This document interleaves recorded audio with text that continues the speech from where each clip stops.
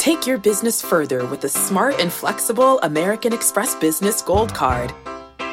It offers flexible spending capacity that adapts to your business. You can also earn up to $395 in annual statement credits on eligible purchases at select business merchants. That's the powerful backing of American Express. Terms apply. Learn more at americanexpress.com/business gold card.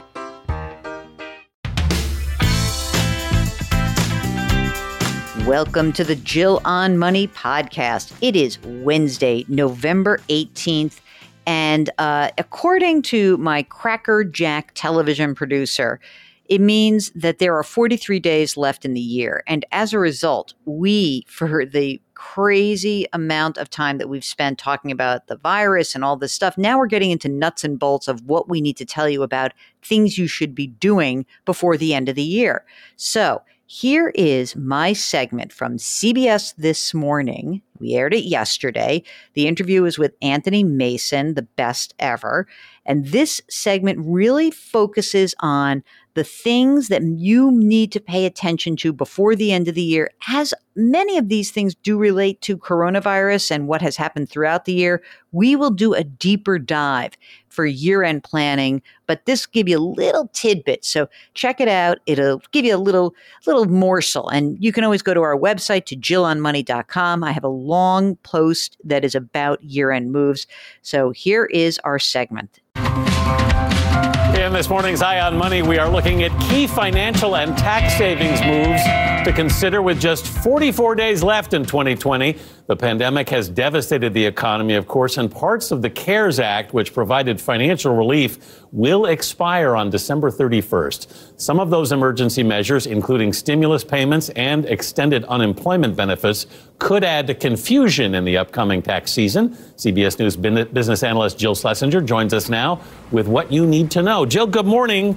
You say I need to be thinking about tax season now. Why? Well, as you said, with just 44 days left, there aren't that many things you can do after the year passes. So the most important thing to remember is part of the CARES Act is really causing people to worry. Your economic stimulus checks, they are not taxable. So you don't need to really fret about that. However, millions of Americans receive some form of unemployment throughout 2020, whether it's a federal or a state program, that is taxable. And a wide majority of people did not withhold taxes based on that. So here's what you need to do. You go to the IRS website, irs.gov, go to the withholding estimator, see if you can change your estimates or potentially make a payment so you have no penalty or surprises in April. Again, really important for everyone, especially for those who received unemployment benefits and did not withhold. Are there tax considerations if you worked in a different state?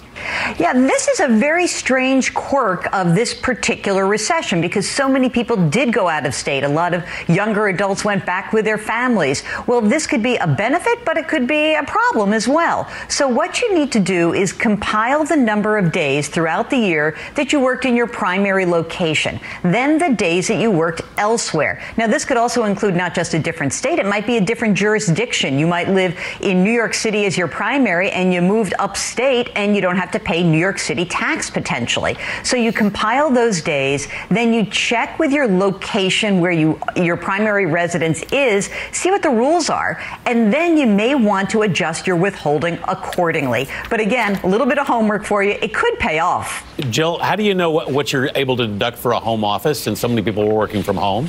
This may have been the number one question I received on my podcast. I can't wait till I get to April so I can deduct everything that I've done. Not so fast. Here's why. When we had a tax cut in 2017, that basically erased the ability for an employee to deduct the home office expense or any miscellaneous business expenses. Now, that said, if you're self-employed, if you're a gig worker, you may be able to deduct your rent or your mortgage, your property taxes. You really have to make sure that you comply with the IRS rules. Has to be regular use of your location or even partial location. And of course, you cannot be a pig. Don't say everything is for work. Check with your IRS rules, please, because it is an audit flag.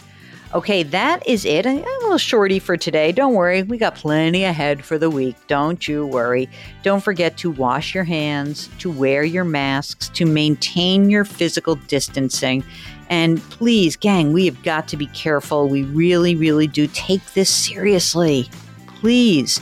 And of course, try to do something nice for someone else today. We'll talk to you tomorrow.